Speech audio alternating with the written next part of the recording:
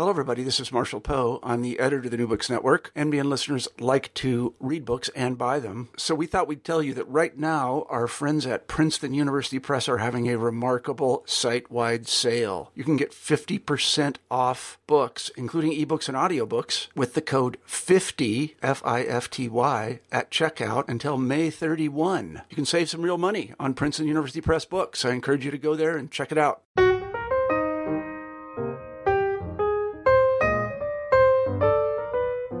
Hello, everyone, and welcome back to New Books in Biography. I'm Mark Clovis, your host for the channel. Today we're talking with Brad Gooch about his new biography of the medieval Persian poet Rumi, entitled Rumi's Secret, The Life of the Sufi Poet of Love. Brad, welcome to the show. Hi, good to be here. I wonder if you could start us off by telling us something about yourself. Well, I'm a writer. I live in New York City. I've written two other biographies, one of Frank O'Hara, one of Flannery O'Connor, so both writers, as well as novels, book of stories, a book of poems, a memoir. That background makes it understandable why you've written this biography of another writer. And yet, as you explained in your introduction, it was a very different project. You had to undertake a lot of study. What was it that drew you to Rumi as a subject? And not just as a subject, but why undertake the level of study that you did in order to write the biography? Well, you're right about study. I mean, it was sort of a labor of love, but I maybe underestimated the labor part when I began. But I was drawn to Rumi, I think, as most people were, through the poetry. I was staying at a friend's house in Miami in the early 90s, and on the bookshelf was a 2-volume collection of translations of Rumi that I read. And then in the mid-90s, I think it was 1995, one Christmas, I received the same present from 3 different people, which was the Essential Rumi, translations by Coleman Barks, which was a book that created this great kind of Rumi craze almost. I mean, the phrase best-selling poet in America is attached to Rumi. It's from that volume, really. And lines such as out beyond right doing and wrong doing, there's a field, I will meet you there, came from these Coleman Barks translations. Rumi was taken up by the New Age movement. Madonna and Deepak Chopra were recording his poetry. But for me, it was more at the end of that decade. I wrote a book called God Talk, Travels in Spiritual America, and the last chapter was on Muslims in New York City. And for that, then I joined and reported on a Sufi group, Sufism being a sort of mystical interpretation of Islam that Rumi came out of. And this group, which was mainly young Muslim Americans, was led by Imam Faisal Rauf. And again, his main person was Rumi, but less the lyric poetry and more the talks of Rumi that had been written down by his students. So his dimension then as a religious leader, a spiritual figure, became more apparent to me. And the group was made up mainly young Muslim Americans in their 20s and 30s. And they're from different backgrounds. Their parents had come from the Middle East, from Pakistan, from North Africa, Europe, Iran, Canada, and from them I heard more about Rumi's life and more about the historical religious context, and I realized that most people didn't know anything about Rumi. A lot of people were reading the poetry of Rumi at their wedding, but when I asked around, half people I would ask thought he was Buddhist or knew nothing about him. So part of it was my desire to give a face and some kind of context to this floating name. Also, I think I was drawn by this story of, he went through a great transformation in the middle of his life by meeting with a mystic named Shams of Tabriz. And that kind of midlife transformation from celebrated enough preacher and teacher into the poet and mystic who we know Rumi to be was particularly fascinating to me. It was interesting to read about the depth of study you went into for this. You didn't just simply look at the writings about his life. You went and you studied Persian. You went and traveled to these regions. I was especially touched by your description of how you went to a market in Syria just prior to the outbreak of the war, and how you met with someone. And in speaking with this person at the market about how he was expressing his great passion for the poet, and I thought it was interesting how, in that sense, you also, are expressing in the book your connection not just with the poet, but with this very large fan base, and how that helps us to illustrate, in many ways, his legacy as a poet. Right. I mean, I said in the beginning I maybe underestimated the labor involved in the part of that underestimating had to do with the language. I mean, I realized I had to study Farsi or Persian. So I went to 2 language immersion programs, one University of Texas, Austin, one University of Madison, Wisconsin. And they involved, living in a dormitory for 10 weeks with your fellow students and speaking Farsi 24/7.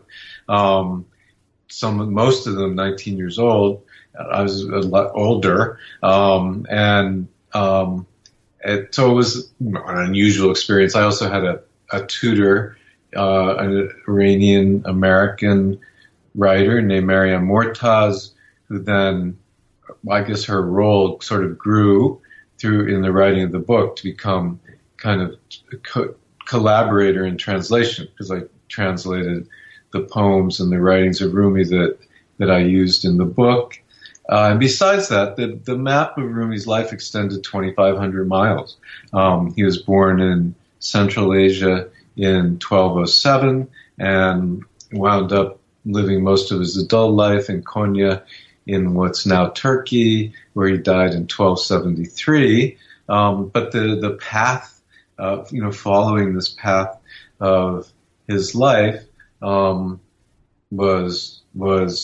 absorbing and interesting, and also, and mainly the path existed because Rumi's family left Central Asia when he was young. It's not clear if they were just going on Hajj to Mecca, but while they were away, Genghis Khan and the Mongols, the terrorists of their time, descended and destroyed the land of his birth, really, and all these great cities of Samarkand and Bokhara in Central Asia. And he was basically they were displaced persons or migrants or fugitives, and wound up then in Konya, in what's now Turkey. My journey also got me into a lot of, I suppose also in the beginning I had a kind of maybe Orientalist fantasy of going back 8 centuries into this moonlit, mystical, poetic past. And actually I kept smashing into more contemporary geopolitics than in any book that I've written. You mentioned being in Aleppo, Syria, the day that the Syrian civil war broke out. I was in Tajikistan, where we now believe Rumi to have been born, and visiting his village, was sort of intercepted on my way out by these guys with assault weapons and taken off to a kind of Midnight Express style prison in Tehran. My camera was swiped from me, and this official tried to get me to follow him down into the Ministry of Justice. And so constantly I was kind of coming face to face with contemporary politics, which in a way is suiting, because Rumi lived his life in a very tumultuous and chaotic period, politically and historically. And we're not even there yet in terms of the feeling of worlds falling apart that was happening around him. And that sort of made it all the more fascinating that out of it came this incredibly, luminous kind of poetry and spirituality, and not just of Rumi, but of other poets who were alive at the time and other Sufi mystical thinkers. I was wondering if you could speak a bit more as to his family background, particularly the influence of his father, who, as you describe it, loomed very large in Rumi's life. Yes, we came from a traditional religious Muslim family, and his father and grandfather had been preachers and teachers. Actually, probably no one called him Rumi during his lifetime. His name was Muhammad, and then when he was 5 or 6, he told his father that he was seeing angels, and his father sort of encouraged him in this by giving him these honorific sorts of titles, Khodavangar, Jalaluddin, which means glory of the faith. And then when he was an adult, he was basically known as Maulana, or our teacher. And so the influence of his father then was great, and his father actually kept notebooks that we still have, kind of diaries, and Rumi as an adult would read these. He inherited the disciples of his father. And yet finally, when I talked about this kind of midlife transformation, is that then he wound up at a certain point going beyond his father, who was still, in a sense, a traditional religious leader, and becoming this more inflamed mystic poet. That inheritance is a very interesting one, because you, for a good part of the first half of the book, it's as much about his father as it is about him, and how Baha'u'llah was basically experiencing this great arc upward, and when he dies at the age of 80, he hasn't really dipped. Rumi experiences this rise with his father and is educated by him, and then when his father dies, Rumi, as you describe it, inherits this position at the madrasa and a lot of the students that his father had cultivated as a result of this reputation earned over many decades of being a jurist and a writer. Mm-hmm. Yeah, so we definitely, you see this great admiration and love for his father. And when I mentioned that the family found themselves as migrants, when it was actually Baha'u'llah who was invited to come to Konya, which was then the capital of the Seljuk Empire in what's now Turkey. And the Seljuks were a Turkic Muslim tribe that started eventually in this empire. But Turkey at that point was the outposts of Islam. Most of the population were Christian. They were Greek and Armenian. When I mentioned that no one called Rumi in his lifetime, Rumi really means from Rome, and it was referring to the old Roman Empire or the Byzantine Roman Empire, and Turkey was part of that. So Rumi, by living in what was thought of the outer lands, gets called from Rome, really. And then the name even has a shadow of meaning Christian, since most people from Rome were Christian. But they were brought, his family was brought, especially his father, to teach then, Islam and a version of Islam that would communicate with this population, and also others. The main, in Central Asia where Rumi was from, it was mainly Persian, part of the great old Persian Empire at that time. And so during the destruction by Genghis Khan and the Mongols, scholars now say there was almost genocide of the Persian population. So the Seljuks then sort of imported these teachers, preachers, poets, artists of this kind of high culture in their mind. And Rumi's father was very much a part of that. So actually he wound up in the later part of his life more influential, famous, revered, much more so than he had been earlier. And Rumi then was very much set up to follow in his footsteps, and did. So He had posts at 4 different teaching colleges. He was known as a charismatic preacher, and then it sort of taken on the disciples of his father, most of whom were people who, like him, had come from Khorasan, the land of his childhood, into Konya in Turkey. You describe how throughout these travels, Rumi is getting an education, and he's also adhered to the Sufi faith. And I was wondering if you could explain perhaps both a bit of Rumi's education and also that relationship with Sufism, because as you explain, a lot of his early career ends up being challenged later on when he has this friendship with Shams, and how it ultimately leads him to embark upon a very different course for the rest of his life. Mm-hmm.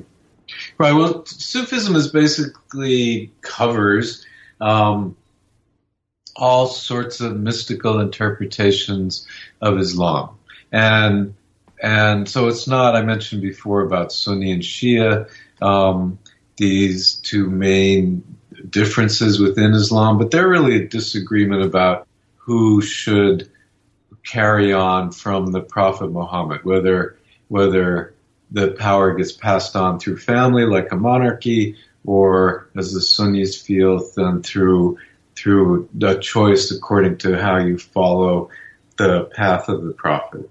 But for all, in all these different manifestations, Sufism can exist. And so the emphasis of Sufis tended to be on a more intimate relationship with God. They stressed the parts of the Quran, such as I am as close to you as your jugular vein, that sort of emphasize closeness and intimacy. And they also used music, poetry, and song in religious practice. So that's basic. And they also were controversial and could get in trouble. So there were famous Sufis in Baghdad centuries before Rumi who had said things like, I am the truth, or glory be to me, which sound as if they were saying that they were God, and got them executed or in trouble.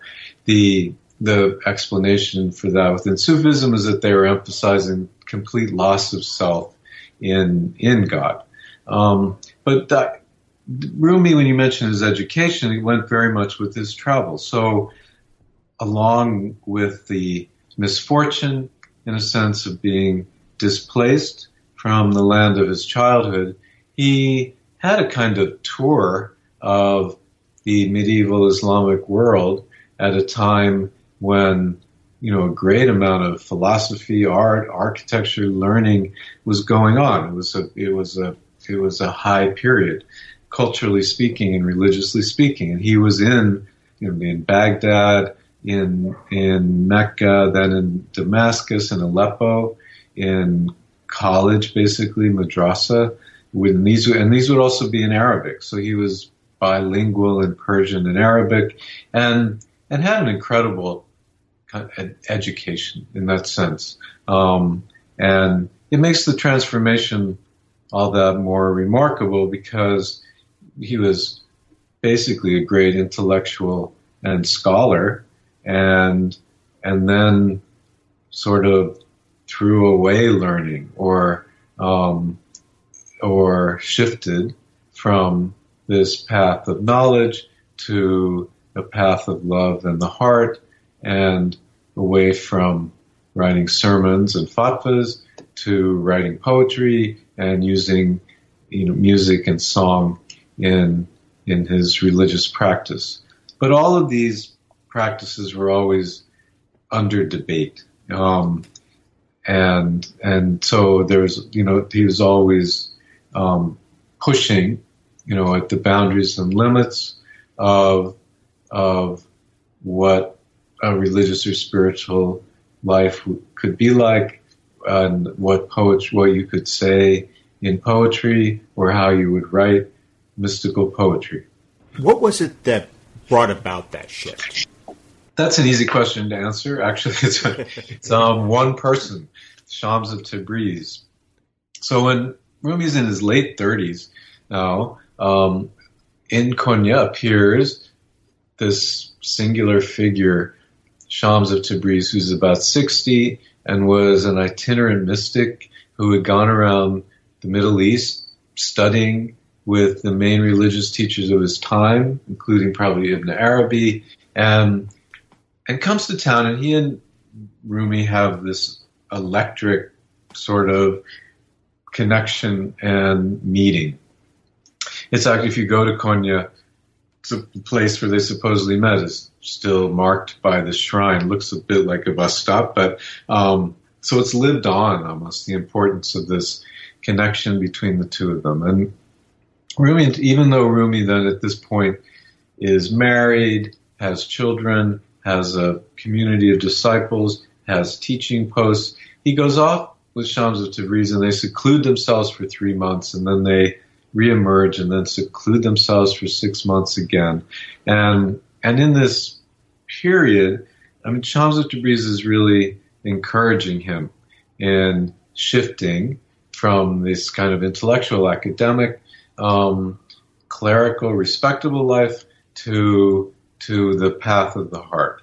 And he actually teaches him then this whirling dance, which we associate with Rumi. And really after his death, around him, in almost the same way that the Franciscans rose up around St. Francis of Assisi, this Mevlevi order rises up around Rumi, put in place by his son and grandson. And the center of it is the whirling dervish as a spiritual practice. So Shams of Tabriz is encouraging him in all these ways of giving up reading and scholarship. Even they're both these extraordinarily learned guys. The encouragement is towards not depending on books and learning and speaking and acting more from the heart. So this is all among the effects of Shams of Tabriz. Shams of Tabriz is also trying to encourage Rumi to give up his great respectability, and so to do this, he has him go to the Armenian neighborhood and buy wine and bring it back through the streets, and wine is forbidden in Islam. So there's always this playing around with unorthodoxy in a way, as a way to give up respectability almost and move more towards this Sufi life, which emphasized poverty and meditation and prayer. And all of this causes, though, a lot of upset because, I mean, Rumi's not 18 years old. So it would be one thing to choose the life of a poet and mystic at that point. It's another when, he's in the middle of his life and has these responsibilities to family and community.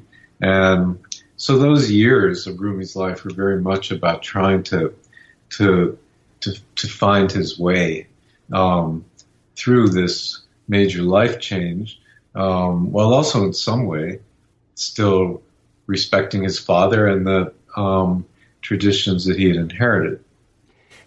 That family tension really stands out, and it's on both those levels. You describe how early on is when Shams encourages Rumi to not just give up the sort of academic approach, the intellectual approach towards, in his career, but he's also encouraging Rumi to stop reading the diaries and notes of his father, and I don't, you don't really get too much into psychobiography. And argue that there's some sort of father displacement here, but it does get to the degree to which there is this tension that then also exists not just between in terms of Rumi's relationship with his now deceased father, but also Rumi's sons who have this very uncomfortable relationship with Shams and really seem to disapprove of his role in Rumi's life. Yeah, there is this great tension that exists. It's part of what's great about doing biography in a way is we have these poems of Rumi and there's a lot of joy and peace and light in them, but it's kind of fascinating that he lived in times that were so demanding and then had a life that had a certain amount of conflict in it, and increasingly so as he got older.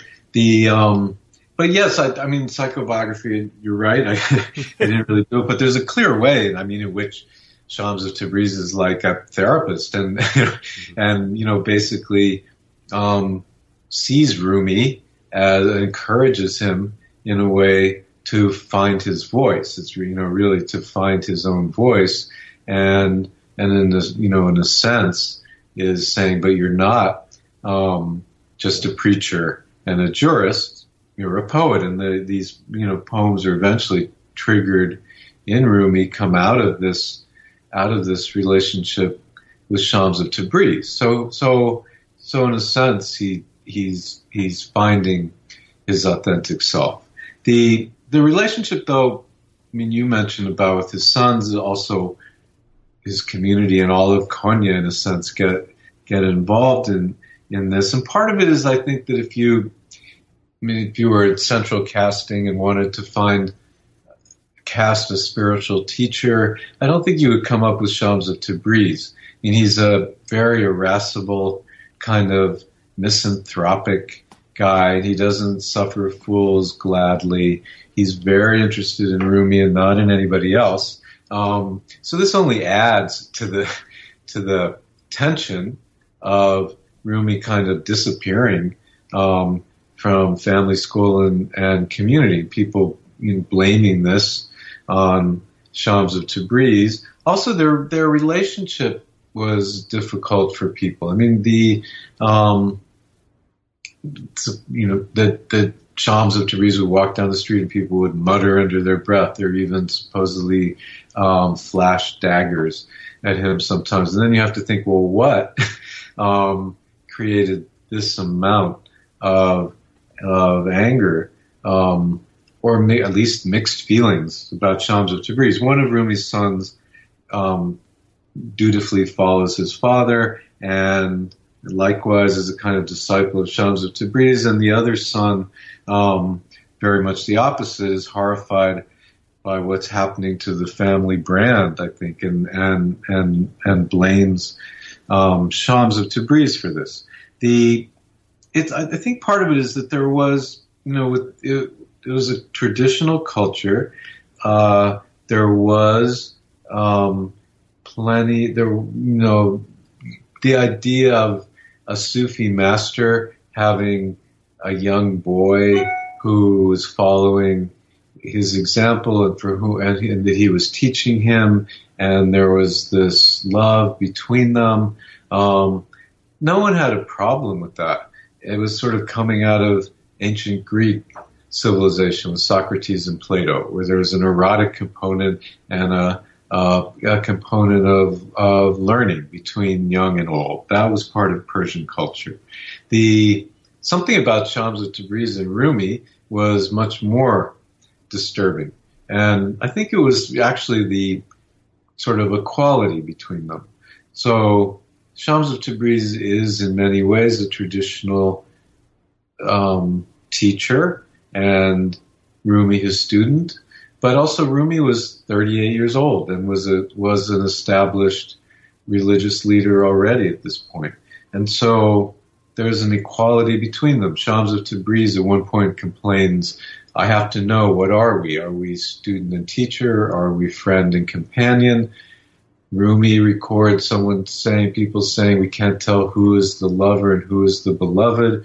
So in a really hierarchical sort of society, we have this friendship, companionship between these two men that seems to break the mold in some way, and it seems very modern to us, has a kind of parody to it, but is complicated and unusual, and sets off or only adds to the kind of tension and conflict that you brought up.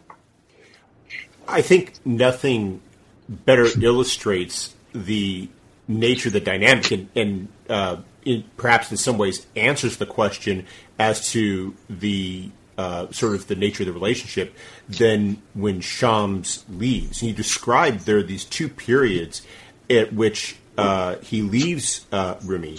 And it really, at that point, a lot in Rumi's reaction, and also the fact that Shams does leave twice, that you really see some of the other aspects of the relationship really coming to the fore. Mm-hmm.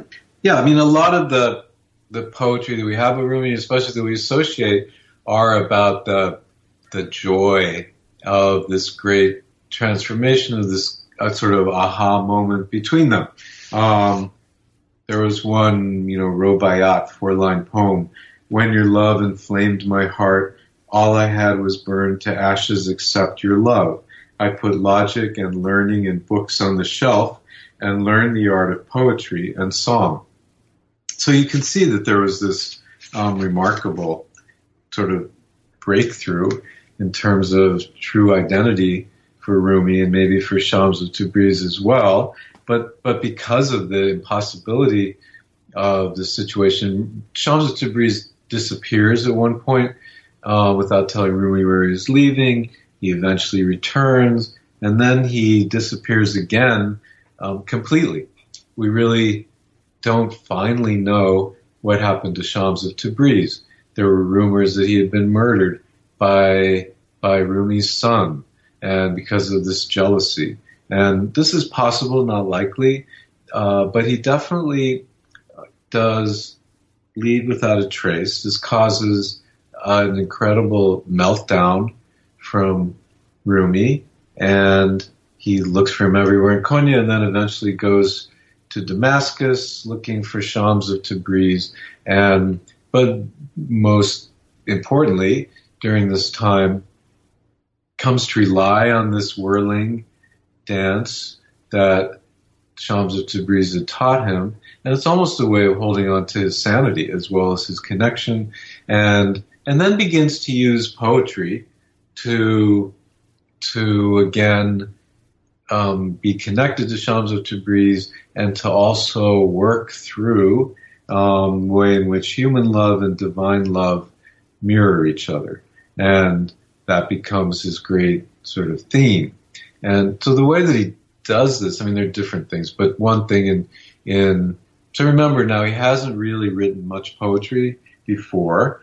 At about age of 40, all these poems we know of Rumi starts writing them. And by the time he dies, when he's 67, he's written about 3,000 ghazal, which are like sonnets, about 2,000 rubaiyat, which are these 4-line quatrains, and a 6-volume spiritual epic in couplets called the Masnavi.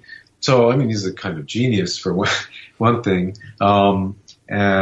But he's very much, I mean, it's his lifeline, in a sense, his poetry. One thing he does, and he does these innovations, not just because he's trying to be a clever new poet, but to use this to work through the conflict presented to him by the disappearance of Shams of Tabriz. So one thing is, in Persian poetry, there's a convention called the takalos, where the poet puts his name in the last line of the poem, and Rumi instead puts Shams of Tabriz's name, so that when the poems are first collected, they're called basically the collected poems of Shams of Tabriz. So Rumi's not just saying he's inspired by Shams, he's sort of saying Shams is writing these poems through him. Also, the name Shams means sun in Arabic, and so it's a kind of pun going through the poetry. When he's writing about Shams, is he writing to Shams of Tabriz? Is he writing about the natural sun, or is he writing about the eternal sun, God? And in Persian, the pronoun u can mean he, she, it, or God. this is a game then that Rumi plays sort of to exhaustion. It's what's important and different about his poetry. F. Scott Fitzgerald says somewhere that the intelligent person can hold two ideas, opposite ideas, together in their head at the same time. In a way, you have to do that with Rumi's poetry. You have to hold together human love and divine love, because he writes about the spiritual life and quest in the language of this romantic poetry, and it aligns with his feelings about Shams of Tabriz. So that's really the way the poetry works. What sort of reputation does he have in the community during this time? Has he been rejected? Has he been embraced in this new role? To what degree is his poetry celebrated by his contemporaries as he's writing it? Well, his poetry is very important in his community. And it becomes then a way of teaching. Supposedly, after Shams has died, he has someone who's much younger, Husamuddin, who goes around and writes down all of Rumi's poetry. And supposedly one night, Hussam goes to Rumi and says, well, all of your disciples, instead of reading their Sufi manuals, are reading these poems by Attar, like Conference of the Birds. Why don't you, O Maulana, write your own poem, kind of teaching poem called a Masnavi, a poem about spiritual life for your students. And supposedly then at that moment, Rumi takes out from his head scarf this page on which he's written down already the first 16 lines of a poem that is what Husamuddin was asking for, and in the right rhyme and meter, and it's the opening of the Masnavi, which is one of the more famous openings of a poem in world literature. Beshnoing ne chun chekayat mikonad, az jodai hekayat mikonad. Listen to the reed flute and the tale that it tells, how it sings of separation. And that's really Rumi. Rumi's always somewhat singing the blues. This idea of separation, Jodai in Persian, which was also the name of the film that won the Academy Award 2 years ago, Separation, the Iranian film, so it's still in the culture in some way, that this separation is at the center of his poetry, and it becomes increasingly for him not just separation from friend, but the human condition of being separate from God. When you ask about how it was accepted, basically there become then Masnavi, there are Quranic reciters in the Islamic tradition who can recite the Quran. There also then become Masnavi reciters who can recite Rumi's poetry. So during his life, in that world, it was very important. And then I think one reason that it remains, while so much else has been lost from that culture, is that you get a Mevlevi order after his death, and everything is kept and preserved. And then as the Mevlevi order spreads, the poems of Rumi spread also. So in that way, an important, revered figure, but he remains then a controversial figure. When he returns to Konya after he accepts the death of Shams of Tabriz, he takes off his kind of North silk robes and turban that the traditional scholar would wear, and puts on a simple blue woolen robe and a dark blue head wrapping, and that becomes his clothing until the end of his life. And it's a Sufi kind of way of dressing, like a monk, like a Franciscan monk, but also is the color of mourning in Persian culture, this dark blue. So this very different figure who is in many ways beloved around Konya and going into the Armenian neighborhoods, different religious neighborhoods, preaching to packs of dogs, and so lovable in that way, but also gets in trouble. I mean, there were fatwas brought against Rumi in his lifetime for using musical instruments in religious practice. So there was this tension between a fundamentalist interpretation of Islam and a more mystical Sufi interpretation was present then, as it is still present at the moment. And also, Shams of Tabriz had a fatwa brought against him for seeming to drink wine. Wine also forbidden in Islam. So he was, pushing the envelopes in ways which had caused Sufis to be executed in other times and other places. But through the happy accident, I guess, of being in this kind of outpost empire a little bit of the Seljuk Turks, and in a way having this kind of charm. I mean, there are the same poems they were listening to that we're listening to now, and so there was something obviously special about Rumi, which allowed him a kind of protection during his lifetime. After his death in 1273, did his reputation sustain itself, or was there any sort of period at which it lapsed or lay fallow before it was picked up later on? Yeah, it was interesting. I mean, it definitely lasted throughout the culture in many ways, and I mentioned that it was preserved in these Mevlevi lodges.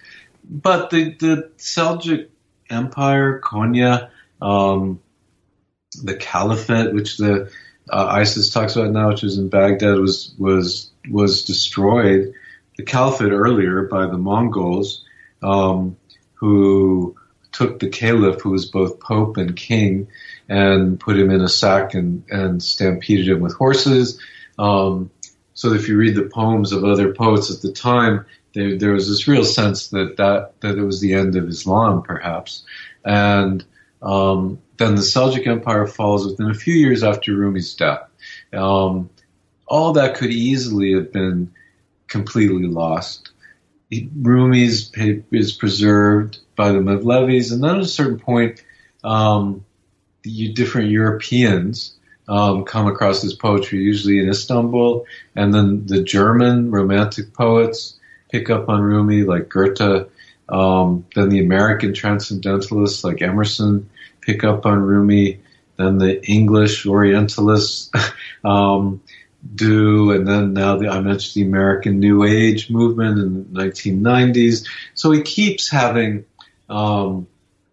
this life that keeps reviving itself in some way, and remarkable in that way. So throughout the world, Rumi is the poetry of Rumi is beloved, and some places even more so than others. So very much so in India, in Iran, in Israel, in Europe and America, and maybe a little less so in Arab countries. But at this point, as a kind of, and certainly in Turkey, beloved figure. So global in an enduring way. It seems very appropriate considering that he lived in the context of his time a very global life, very well traveled, and it speaks to, I think, sort of a cosmopolitanism. There was a cosmopolitanism also at that time. That all these communities that you're reading about in Baghdad and Konya you have Christians and Jews and Muslims living together. They were in different neighborhoods, and there were tensions, but there was a lot of exposure to each other. So at Rumi's funeral in Konya is still remembered as being remarkable. And part of this was that besides the traditional Quranic reciters, Rumi had singers and dancers whirling and reciting his poetry. And also in the procession were Christian priests and Jewish rabbis who were reciting psalms. At a certain point, it was a big crowd scene. This funeral. At a certain point, some of Rumi's followers basically felt that their funeral was being taken away from them, and had it stopped. The governor had to intercede. The Parvaneh, the Christian priests, and the Jewish rabbis brought in, and the Christian priest said, "Well, you don't understand. You don't know how much time he was spending with us in the Armenian neighborhoods or at the monastery at Plato, Greek Orthodox monastery outside of town. You don't know what you had there."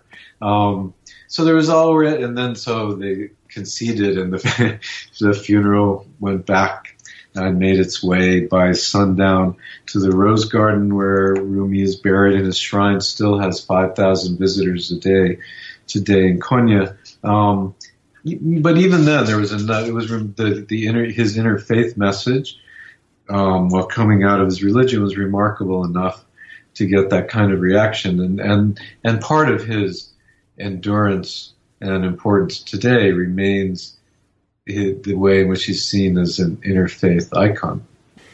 Well, we've taken up a lot of your time, but before we go, could you tell us what you're working on now? Right, I'm resting, and I am still doing translations of Rumi's poetry with Mariam Mortaz, and I tweet them on @RumiSecrets on Twitter. Turns out the lines of Rumi are perfect for tweets. I mean, if you'd been alive now, you could easily you'd do very well with the 140 characters. So that's what I'm doing, and then mulling over what to do next. Oh. Well, I hope the project that you do next is going to be just as interesting, but hopefully not quite as demanding as Rumi's has been. Yes, I have to think it through. Well, Brad Gooch, thank you very much for taking some time out of your schedule to speak with us. I hope you have a wonderful day. Okay, thanks very much.